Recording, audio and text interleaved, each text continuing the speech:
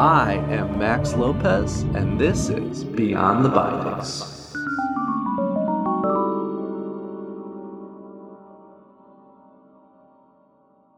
Today I'm going to be covering the very first Stephen King novel, which is Carrie.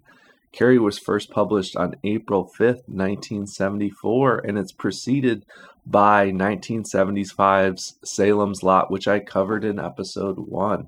Welcome to episode 2. I have a lot to get into today. I'm very excited about this book. It's pretty interesting, it being Stephen King's first novel. There were a few short stories that he had put out in different magazines, I believe, before this, but this was his first actual novel. It's actually pretty short in comparison to a lot of King's other work, but there's a lot in this book, and there's a lot to kind of cover as far as themes go that I found pretty interesting. So a lot of us know the Carrie story, or at least like have the imagery of Carrie from the original movie that came out in the later 70s. And I've actually never seen either adaptation of Carrie. I know they remade it here within the last few years, maybe within the last 10 years at some point. I've never seen either of them. The image of Carrie covered in pig's blood is something that's kind of like stained in my brain, even from my childhood. I don't know if I saw it in a documentary about horror movies or what it was from, but definitely an image that I've had in my head for a very, very long time, and I bet some of you could probably agree with that as well. So, as I talked about in episode 1, I am a huge fan of Stephen King. He's my favorite author, and I've read so many of his books, and this is one that I just never got around to. And last year, when quarantine started, actually a little before this, I actually had the idea that I think it's time that I sit down and I make sure that I read every single one of his books. So books I've already read, I'm rereading. Books I haven't read, I'm getting around to, Carrie being one of them. I'm about 30 books into this endeavor, and I'm pretty excited about covering all of them, and especially getting back to some of my favorites like the Dark Tower series and The Shining and Doctor Strange. So, not Doctor Strange, sorry, Doctor Sleep. Too much Marvel going on right now on Disney Plus, I suppose. So, when thinking about Carrie, Carrie is this story about a girl who has TK power, telekinesis, right? So she's able to move objects with her mind. She's able to kind of distort our reality with her mind and really manipulate her surroundings, which is pretty interesting. And it's pretty interesting when you look at it, when you look at these powers given to a character like Carrie, who is constantly put down. So before really even getting into the thick and the plot of this story, I want to talk about something that's I've always kind of found interesting with humans, and that is, why are humans naturally mean to each other? Why is it natural for us to just be nasty to one another, to find reasons to put others down? And I know that not all of us do it, or not all of us do it all the time, but we've all done it at some point. And that's kind of the scary thing about all of this, is that it's kind of something that just comes way too naturally to us. And I wonder if this has to do with like a dominance thing, like having to be better than somebody else or having to feel better about yourself. And I'm sure that all plays into it. But when I started thinking about this a little bit more, I started thinking about deep psychological concerns when it comes to putting others down. Are they always bully complexes? You know, within schools nowadays, the word bully is thrown around way too much. What is a bully? Is a bully somebody who just torments you once? Today I decided to be mean and nasty to you. Does that make you a bully? That doesn't make you a bully. What makes you a bully is continuously harassing somebody, putting them down every day until they just feel like they are absolutely in the dirt. But within the bully complex, you have to think there's usually some underlying reason that this person is acting this way. Usually it has something to do with maybe they're being bullied at home. Maybe they're being bullied by somebody else. So it's a way to take out their aggression on other people that are easier targets for them. Now, what I really think about is this how it always works? Is there always going to be the bully complex where that bully is being treated terribly by somebody else? Or are some people just naturally to put it bluntly, assholes. Is that how it is? Are there some people that are just naturally nasty? No rhyme or reason. They're given everything they want or could need in the world, but for some reason they still treat other people like absolute crap.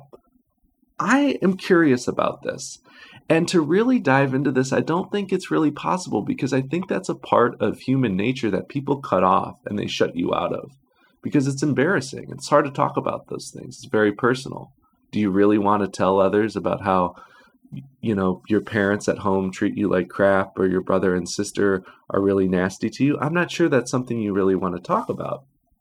So I don't know if as a collective social group, if we can really get to the bottom of this issue, besides the fact that maybe we can start being more conscious of it and start looking at, maybe I'm not that person, but in those times where I'm in that mood where I'm going to be nasty to somebody, or where you're going to be nasty to somebody, stop and think and be more reflective about how you treat each other, because I think this is a major theme in this story.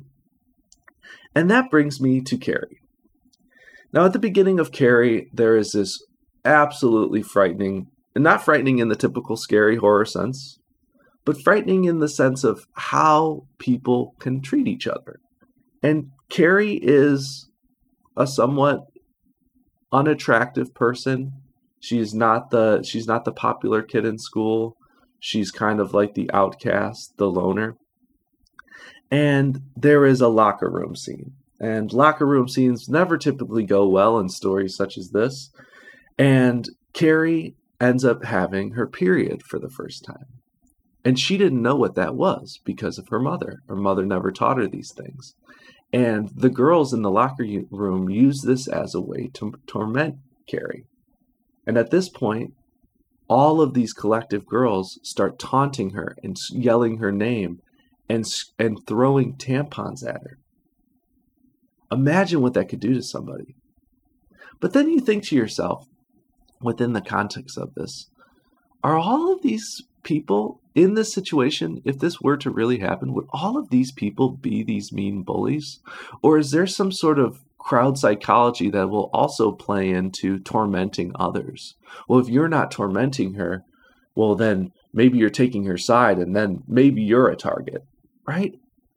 I'm not sure that that's the way to really look at a situation like this. How can we go about realizing when crowd psychology is needed? Like in the instance of there's a fire and you need to evacuate a place, and when crowd psychology is really doing us some pretty good harm, which is an example in this scene in the story.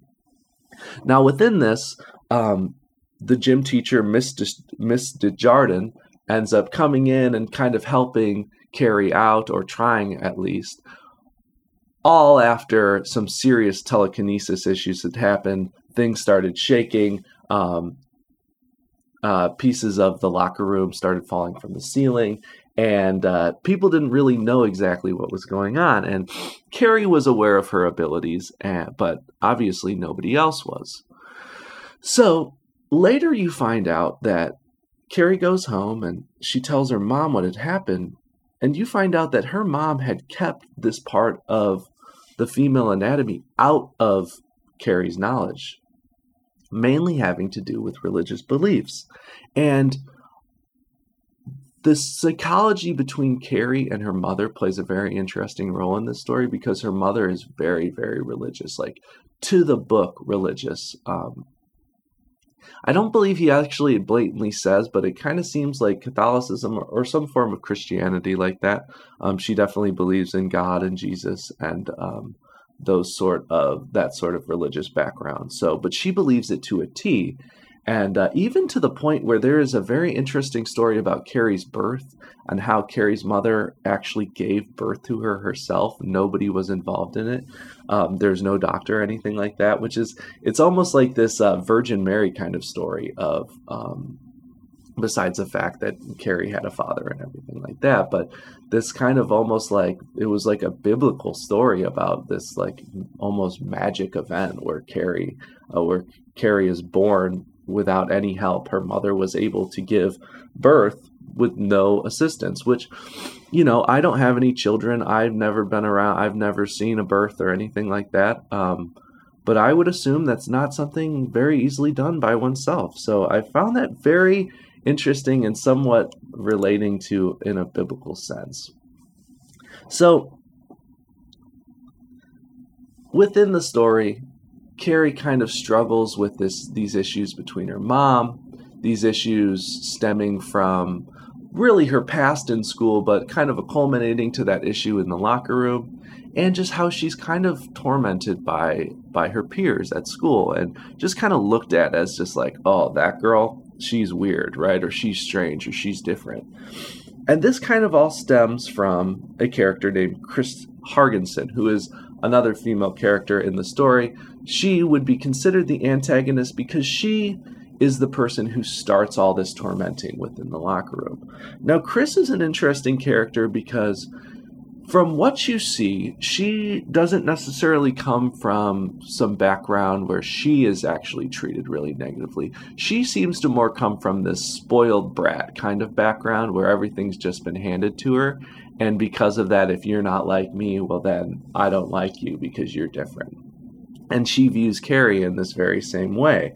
Now, she ends up getting in trouble by the school and suspended from prom and all of this. So she holds a grudge with Carrie because of this. Although Carrie literally had nothing to do with her actually getting in trouble. Carrie wasn't that kind of girl. She wouldn't, if no teacher would have seen this situation, I don't believe that Carrie would have even brought it up to anybody because that just wasn't who Carrie was. Now, Chris ends up being suspended, and then she, like I had said, she holds this grudge with Carrie, and then she devises this whole plan to basically ruin Carrie for good, and that culminates at the end. And so she brings on her significant other, whose name is Billy Nolan, into the plan, and he's the one who actually comes up with this absolutely horrible idea to bring Carrie to the prom and then have her win the prom queen and prom king, and which ends up being pretty interesting just because she kind of goes along with it more than you would think she was. She is a little suspicious, but at the same time, they get a specific boy to ask her to the prom. So it kind of makes sense that he doesn't really know what's about to happen. So it makes sense that she kind of goes along with it.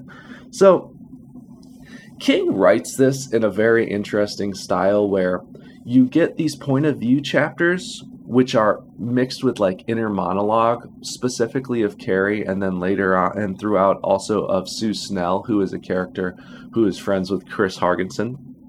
So when the POV is through Carrie, you're really seeing some of this negativity that how her life is brought down by this negativity through her mom, through the kids at school. And her mom plays this huge role in this. Her mom's name is Margaret White. And like I had said, her mom is this very religious person. And so when Carrie comes home from school that day after getting her first period, she's in trouble for that happening. And she's holding a grudge with her mom because her mom never told her these things. Carrie's 17 at this point, so this would be pretty late for this to happen in her life. Her mom had not told her any of this, and her mom punishes her. Her mom locks her in a closet and makes her pray for hours and hours until she gets to the point where she has to beg to come out, which really brings in this thought of she's not just getting tormented at school, but the reason she is how she is because she's tormented at home, because she's kicked down at home. And you start to think that you bring in this thought about your own life of, when you do have those accidental moments or purposeful moments of being nasty to somebody, you really need to think like, what is their life like? We don't know everybody's background. We don't know where everybody comes from. They could come from a perfectly normal home, or they could go home every night to absolute shit and not want to go home and have to live in just absolute, what's the best way to put this? Just live in negativity, to live in a world where you just don't feel good enough. And imagine having that and that causing you to be this loner, this outsider. And then when you go to school, because you are that person, you're just put on more. You're just shit on more by the rest of the world, which is, you could see how it could build in somebody and really really kind of take its toll. So it's really interesting to look at that theme in this story and say, I need to be more conscious of how I look at people and how I treat people, because I don't know their background. I'm going to go ahead and hope that they have a perfectly happy background, but you don't know that, and you can never set that as fact. So these POV styles are very interesting. You get it from Carrie and you get it from Sue Snell.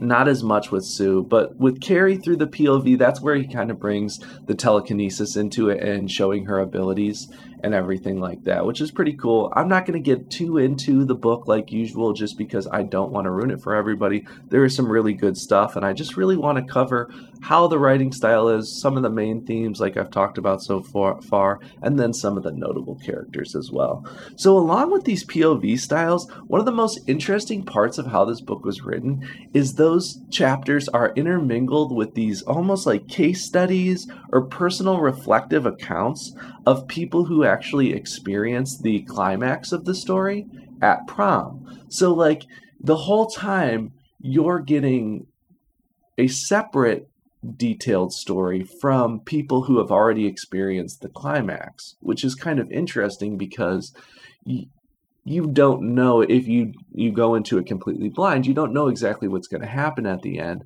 but you're being told the story as if it had already happened, and that there is some knowledge of Carrie's telekinesis and everything like that. So you get it through reflective accounts. Like I've said, Sue Snell's is the main one because there's a lot of regret with Sue. And then towards the end, once the actual events start happening within the main storyline, you start getting court investigations and reports and interviews from different characters that were involved in the town, which is really pretty interesting. Now, some notable characters that I found in the story, Carrie White being obviously the number one. Her abilities are shown quite a bit. You see how the telekinesis can actually be really scary, and how other people in this town saw it and didn't really know what it was, and how it would often come from like really dramatic moments with her mom or really dramatic moments within school, and eventually culminating to the climax of the story. Chris Hargensen, kind of like the bully for no good reason, the spoiled brat who feels like everything's kind of owed to her in the world.